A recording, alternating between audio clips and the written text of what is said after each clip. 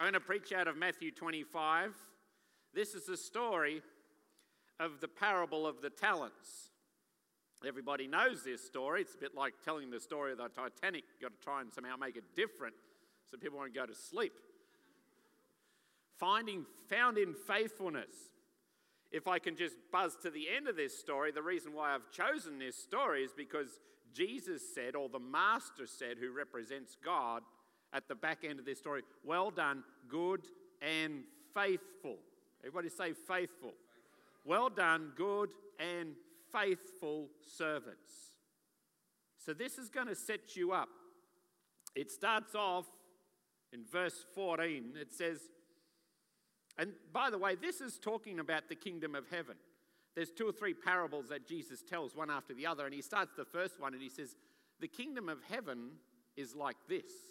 And he tells the parable. So this parable is packed with kingdom principles that if you can grab hold of them and unlock them in your life, you'll get kingdom results.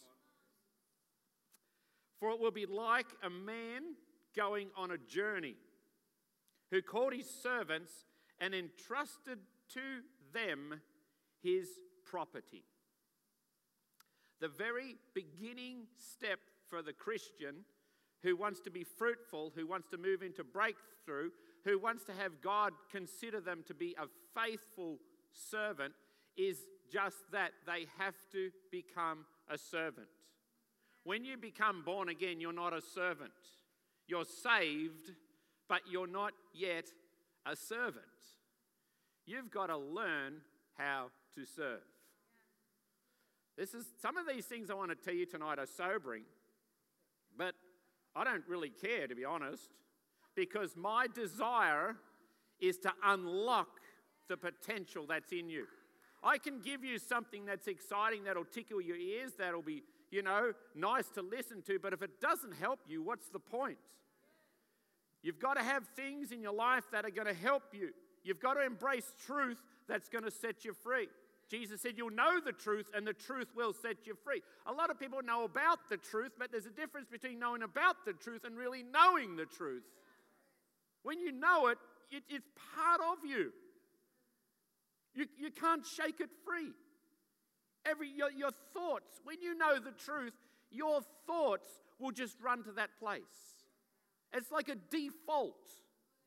In a computer, if your computer goes on the blink and you shuts down or whatever, it goes to a blue screen, and then you've got to boot it up and you lost all that stuff. Well, if you've got the truth in your heart, it's just there. It's hardwired. It's a factory reset. It's just there. And God's word is that truth. And we've got to get that truth deep down on the inside of us, people. Otherwise, we're just going to fluff around the edges. And we're not going to make a difference. This is going to unlock people here tonight. You've got to become a servant. You must be a servant. That means that being a servant means you've surrendered your agenda. You see, these people weren't playing around with their own money, as you're going to find out in this story. They were playing around with their master's money. They were serving their master. The minute you become a Christian, when you become born again, what you do, and this is, I mentioned this morning, this is something that I'm really want to unlock. See, when people come forward to get saved on an altar call, I want to see their lives radically changed. I've sat in some of our strategy meetings in this church, and where we talk about how to follow up people, and sometimes we have some critical analysis in that where we should do better, we should make more phone calls, we should try this, should be doing that, and I'm into that, and I think we're pretty good overall at all of these things. But there one day we were having this meeting with Nat and Hart and all the guys, and I said, I think sometimes we can be too hard on ourselves about all this, because when I got saved, nobody followed me up. I just got on fire for God. Nobody gave me a text message. Man, I never even had a phone. You couldn't get me. I'd be driving around somewhere. Come on. I'm really believing. Now I'm not making excuses for us not to Jesus said you'll leave the 99 and go after the one. That's the priority. I'm hearing Pastor Rhonda right now. It's going all through her thoughts right now, what I'm saying. So I'm not at all making an excuse for us to slacken off in that area. But what I'm saying is I'm believing, and it bothers me. There's got to be a reason why sometimes people come and receive Christ and they get on fire for God, and then there's other people that come forward and they go through all the motions and it doesn't really seem to change anything. Why is that? Maybe you're frustrated yourself. You might feel a bit like one of those people here tonight. And this is not to condemn you in any way. I'm stirring a fire on the inside. I want to give you some keys if you'll lean forward, which will break you through. Praise God. And I think sometimes people come and they have Jesus. They're driving along in their car. I relate a lot of things to cars.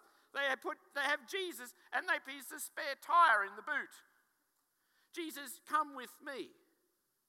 You're coming with me now, Jesus. I've got Jesus with me now. This is cool. I come to church. I've got Jesus with me. He's in the boot. Open up, you can see. There's Jesus in the boot. He's coming with me. Jesus said, follow me, and I will make you fishers of men. He doesn't follow us. We follow him. I think that's rule 101 when you give your heart to Christ is, sure, you want to receive forgiveness. Sure, we all want that. But we are stepping, we have to be stepping, if we're at all serious about what we're doing, we are stepping into a mode of surrender where he's calling the shots, he's the master, and we are the servants. I think that's one reason why people don't get the zing that they should get when they become born again, because they haven't surrendered to him. Maybe when we call them to the front, we don't make it clear enough what they're getting themselves in for. Praise God. Because it's not easy. Following him is going to cost you everything you've got. But that's what makes it so awesome. If it was just an easy peasy, shooby, right?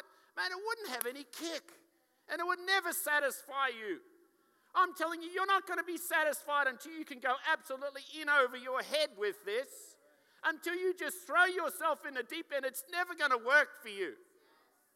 That's what that pool in this stage is all about. It's called a baptism pool. It's when you immerse yourself into the things of God. Like Ezekiel walking out into that river, it got up to his ankles, then it got up to his knees, then it got up to his waist, and then it got up to here, and it was like a mighty river that he couldn't stand up in anymore. His feet couldn't touch the ground. Then the river was taking him. Instead of him being in control of the river, now the river's in control of him. That's what servanthood will do. And it never... One thing I started to do 10 years ago, which changed my life, is I started to pray like never before for a good couple of hours even each day, early in the morning. Back in Kevin 07, I started doing that. Changed my life. I was in a crowd where I said that, and they were like, who? What's that? They were all like 18-year-olds. They didn't even know what that was. Changed my life. And after a few months, it took about 3 months. It's taken 10 years, by the way, now. But after 3 months, I started to feel a shift. It took 3 months before anything really happened. And then after that, it's like, boom, I just started to see things, and I was like so excited. And God said to me, he said, so you're going to keep doing this? And I'm like, well, yeah, I guess so. And he goes, for how long? And I stopped. And I thought, forever. For the rest of my life. For the rest of my life. My alarm's is preset.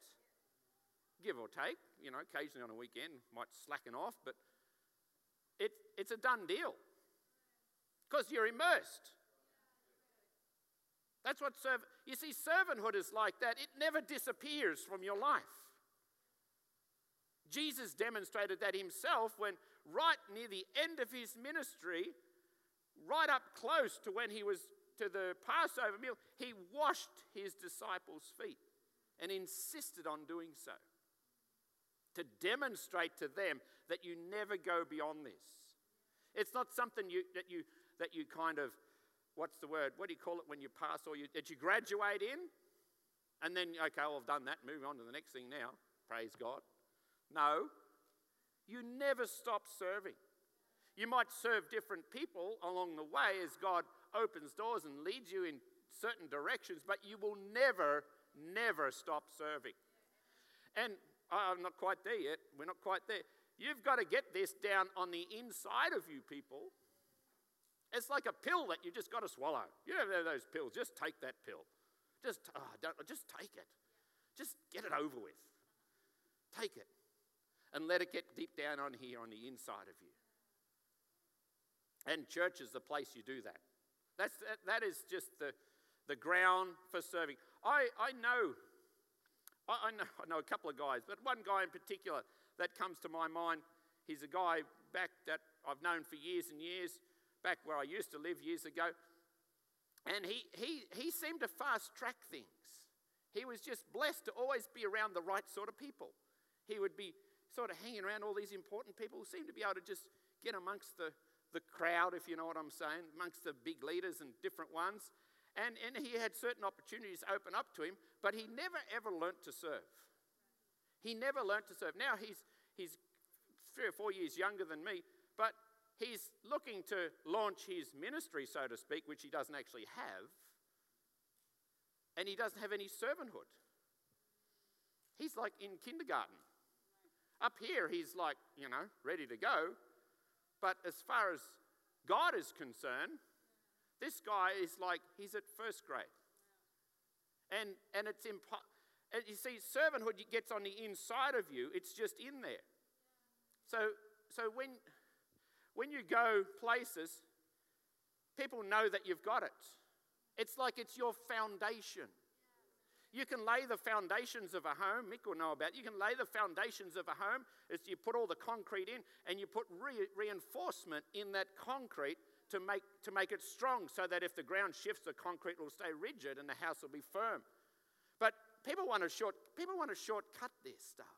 They want to skim over it. They want to let's get the house up. I don't know this is boring putting this foundation in. I'm telling you, it won't work. Jesus even said it's like building on the sand. This guy's put his foundations down. There's no Rio in his foundations. He's starting to build this house and there's cracks here and there. He's actually going to have to, I don't know whether he will because I don't think he can, but he's actually going to have to tear it all down and start all over again. Because he didn't do the very first thing that every child of God must learn to do, and that is to serve. And I want to lay the same challenge here tonight that I gave to our morning crowd.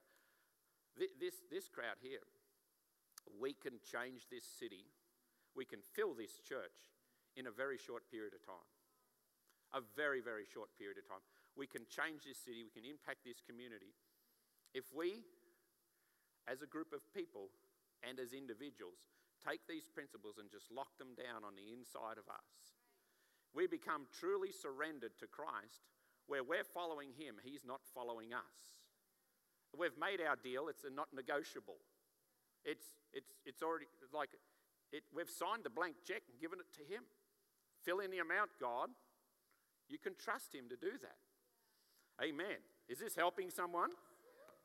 Are you getting inspired and kind of thinking, hey, I need to do this? This is my goal here tonight. You got to put down your agenda. The Bible goes on, verse 15, to one he gave 5 talents, to another 2, to another 1, to each according to his own ability. Now there's a misconception and an attitude that people often get along the way is they think that certain people have favoritism. Put your hand up if you ever felt that way. Come on, put your hand up, everybody. We all feel like that sometimes. Oh, yeah, well, they're in with this crowd, and because of this and that, that's why they got to do this and that, and, oh, yeah, well, if I had the money, I had those income streams that person's got, I'd be able to do a whole lot more too, that'd be awesome, I'd be able to, if I was as well connected as them, if I had those same sort of skill set, gosh, God could use it's each according to his own ability. Often in a counselling room I counsel people, it's very quick normally, but I counsel them. They come to me, I don't know why, I'm not a counsellor. I call myself Get a Life Ministry. They come to me and, I've had this and I've had that and maybe got abused as a child, and I'm not making light of any of these things. Or a church has done the wrong thing by me and, I've been damaged in this situation and held back in some other. And I'm like, so what? God's there for all of us. It says he's close to the brokenhearted and saves those who are crushed in spirit.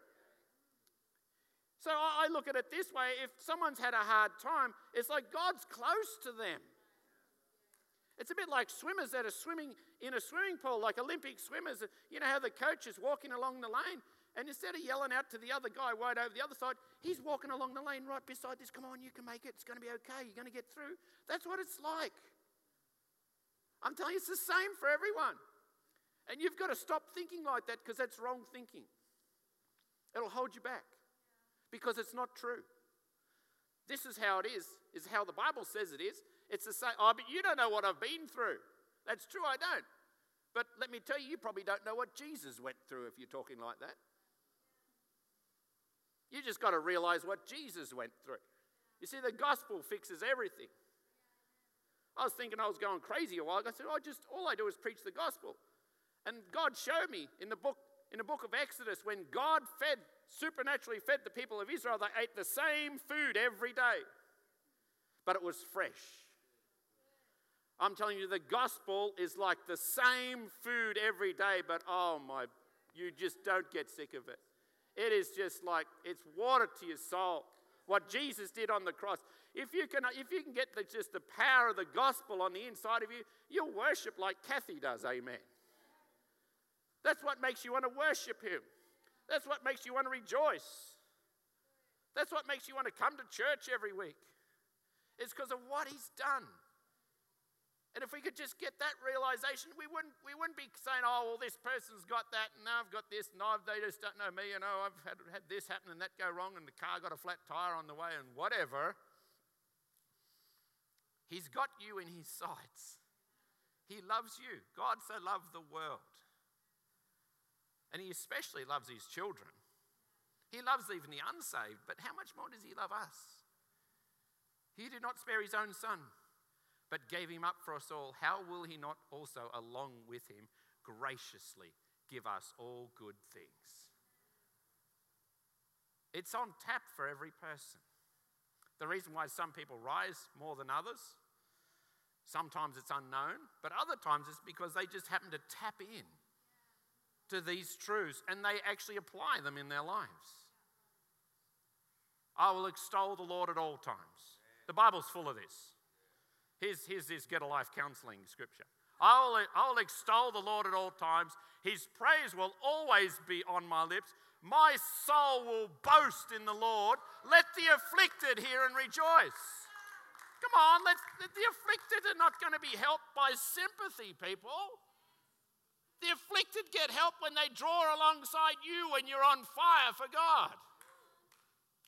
And they get happy because they start to rejoice in you. They take their mind off themselves and they look to you, and then they look to Jesus and they think, wow, this is not so bad after all. Maybe there is a future for me. Hallelujah. Is this helping? Praise God. To one he gave 5 talents, to another 2, to another he gave 1, each according to their ability. Verse 16, he who had received the 5 talents went at once and traded them, and he made 5 more. So he also who had the 2 talents made 2 talents more. But the one who received the 1 talent went and dug a hole in the ground and hid his master's money. After a long time, the master of those servants came and settled accounts with them. And he who had received the 5 talents came forward, bringing 5 talents more, saying, Master, you delivered to me these 5 talents. Here I have made 5 talents more. Once you become a servant and you start to get that down pat, remember you never ever finish with that. It's ongoing. But once you get over that hump and you're in servant mode, the next challenge is going to be a faith challenge. These guys were given these talents. Now, some people believe that the 5-talent guy, it was millions of dollars. A talent, some things say it can be anywhere between $6,000 and $30,000 minimum, conservatively speaking. Some say it's much, much more than that. So these guys were given these talents. And it takes a step of faith to invest someone else's money.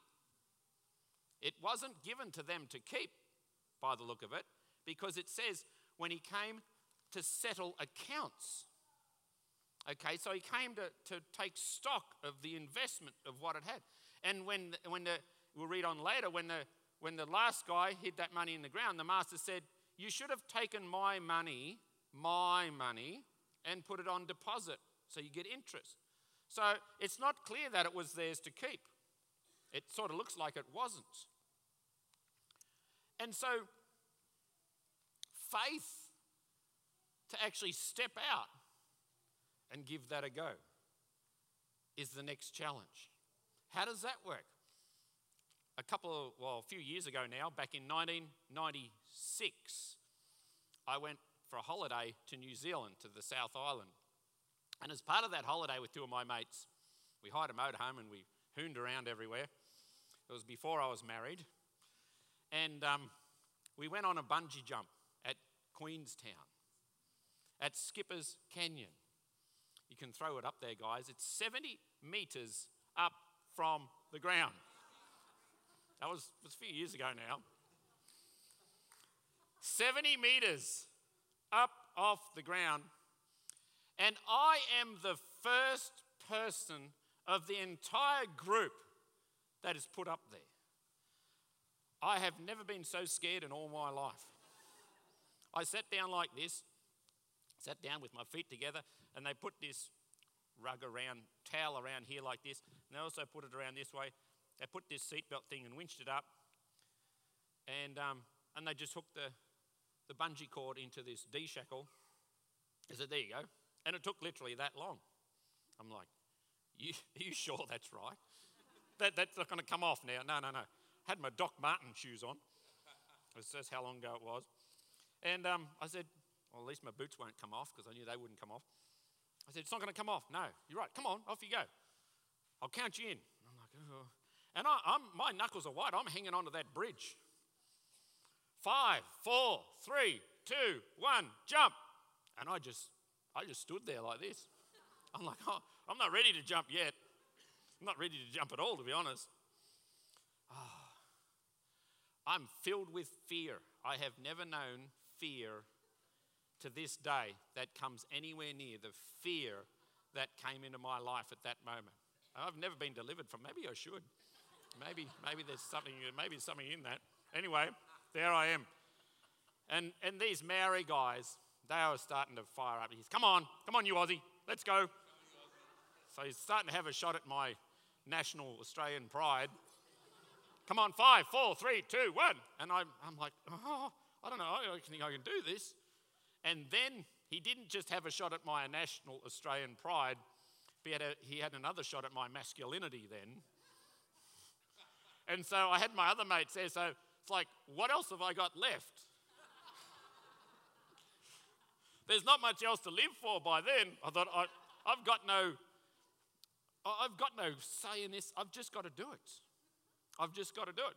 So we went 5, 4, 3, and you had to jump. They wouldn't push you. 5, 4, 3, 2, 1, jump. And I'm still standing there. But I let go by then, and I started to lean forward. That's all I knew how to do. I was supposed to dive. I can't dive. I'm not going to dive down there. I started to lean forward.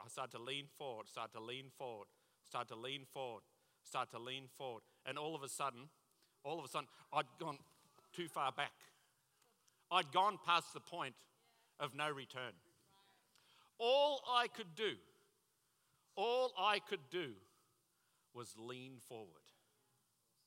I did not have the capacity within me to jump. But faith's like that. If you start to lean in the direction where God's calling you, you start to lean into that place, sooner or later, and in my faith walk now, I'm still about where I am in that photo, just off, just can't go back. It's too late now. Haven't got all the way down there yet though. Still filled with fear some of the time. At that moment, I was still petrified, like off the scale beyond what you could ever, unless you've done this yourself, what you could ever imagine, just sheer terror. And I'm going all the way down, so I don't know if this thing's going to work. And I get to the bottom, and it starts to go, and it was the smoothest descent. Like as soon as it hit the bottom, it didn't jerk, I was just going back up before I realized it was so smooth. And I got almost, this is so good, I got almost right back up, basically to where I started. I could almost grab the bridge. I was so high. I'm thinking, good, because I'm not going to get ripped off now, because I know it works. It's like, man, this is the most awesome thing I've ever done. It changed. Like I can't explain. It changed as much fear that I was experiencing, like off the scale. It was so off the scale. The exhilaration was every bit as much off the scale as what the fear was. And that's what it's like in the kingdom of God. There's days where you're just going to have to press through, people. But I'm telling you, it's so worth it. It is so worth it. You just got to start to lean. You just got to start to go there. And it was so amazing. Straight after it was over, man, I couldn't because I wasn't allowed to, but I just wanted to get back and run up there and jump on it again. I could not think of anything I wanted to do more than that. And then about 2 hours later, I'm like, no way, I'm never going to do that again. Just, I don't know whether that's adrenaline or whatever it is, but it left. I'm like, forget it. I am never, and I'll say this to you, I am never going to do that again. Because that's too flippin' scary.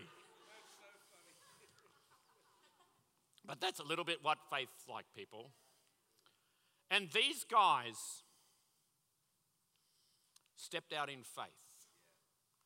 I don't think the master really cared that much. If I know God's heart, I don't think he was that worried about the result. Because he takes care of that. We do our part, he does his part. That's how, you're not alone. He said, I'll never leave you or forsake you. Faithfulness means you're prepared to just lean into that place where he's calling you. Some people find it hard to lean there because of perhaps background things or whatever, because fear seized them. And fear can be broken off your life. You can be set free of that. Jesus said to Timothy, God hasn't given you a spirit of fear, but of power, love, and a sound mind. And when you first step into following Jesus for the very first time, it's a little bit like that. I remember when I first got saved, I can remember it. Like I've got a photographic memory of this event. It's like it happened yesterday in my mind. I can remember it detail for detail. I went along with a mate of mine, reluctantly, but to this youth church in Wodonga. It was a Pentecostal church. I'd never heard of a Pentecostal church. I didn't even know there was such a thing. I thought that must be one of those churches that brainwash you. I thought, well, my brain probably needs a good wash, which it did. Anyway, he convinced me. He said, oh, there's lots of young girls in there, pretty girls, whatever, young adults. Let's go in. I thought, all right. So we went in. Mind you, they weren't interested in us, but they were too busy worshipping God. We went into this youth church, and everybody, it was really just in one of those seasons of kind of like a local revival in that church, if you like, where there's just such a high passion amongst the young people. The Holy Spirit would move in every single worship session. They'd play this certain song at one particular time. It was back when they had the chimes on the drums. Remember those? I wish they would bring them back. Where's Brad? We need chimes. Anyway, they have the chimes, and every time they hit the chimes in this one song, the Holy Spirit would just ripple right through. It was amazing. Could not believe it. It was incredible. Anyway, there was a preacher there one time, because I grew up in a traditional church, and there was a preacher there one night after we'd gone 2 or 3 Saturday nights in a row. Well, that was pub night, but here we are in church, which was really weird. And he preached a message, and he gave an altar call. He said, if your heart's not right before God, you need to come forward on this altar. You need to surrender your life to him. I thought, well, I don't need to do that. I'm a Christian. But my heart, my heart was in turmoil. It was every which way but right. I had all these bondages in my life. I had all these insecurities. I had all these addictions going on in my life, things that were I couldn't control, things that made me feel ashamed before God and even before other people. And eventually I said, God, I can't put up my hand, because different ones were putting up their hand. Every head was bowed. I said, God, I can't put up my hand under my breath. And I said, will you help me put up my hand? And then before I'd actually finished saying that prayer, my hand goes up. And he goes, and the guy goes, thank you, I see that. And I thought, oh, flip, he's seen me here. And then other people continued to raise their hands. And then when they was ready to draw to a close, he said, I want everybody to stand who's put up your hand. And as I stood to my feet, I knew nothing about spiritual things at that point in my life. I had no idea. I was totally illiterate as far as the things of the Spirit goes. But I literally felt like chains dropping off my shoulders as I stood to my feet. I could still feel the exact feeling today, know exactly what it felt like 8 years ago, whenever it was, 1990. That was like a step of faith, stepping out. I want to ask everyone here tonight, as we draw to a close, just to bow your heads. I'm going to pray for people up the front here shortly as well who want to have a breakthrough. I know there's people here tonight, you want to have a breakthrough. You've been going round and round in circles. You want to come through. In a few minutes, I'm going to have an altar call for that as well. But first of all, you might be here tonight and your life's not surrendered to Jesus Christ. Like, you might know about the Bible, you might know about scriptures, you might have been to church. I was going to say your father might even be a pastor. All those things are not all that relevant. The important thing is, have you dedicated, surrendered your heart to the Lord Jesus Christ? Is he following you, or are you following him? That's the important issue. Because until we settle that, nothing's going to happen. Nothing's going to change. Some people hang their hat on a fence. They get offended by something. Oh, that's my excuse. Other people hang their hat on pride. And they say, oh, well, what are people going to think? But there's got to come a moment of change in your life if you want things to change. If you want to break through, keeping on doing the same thing is not going to break you through. Sometimes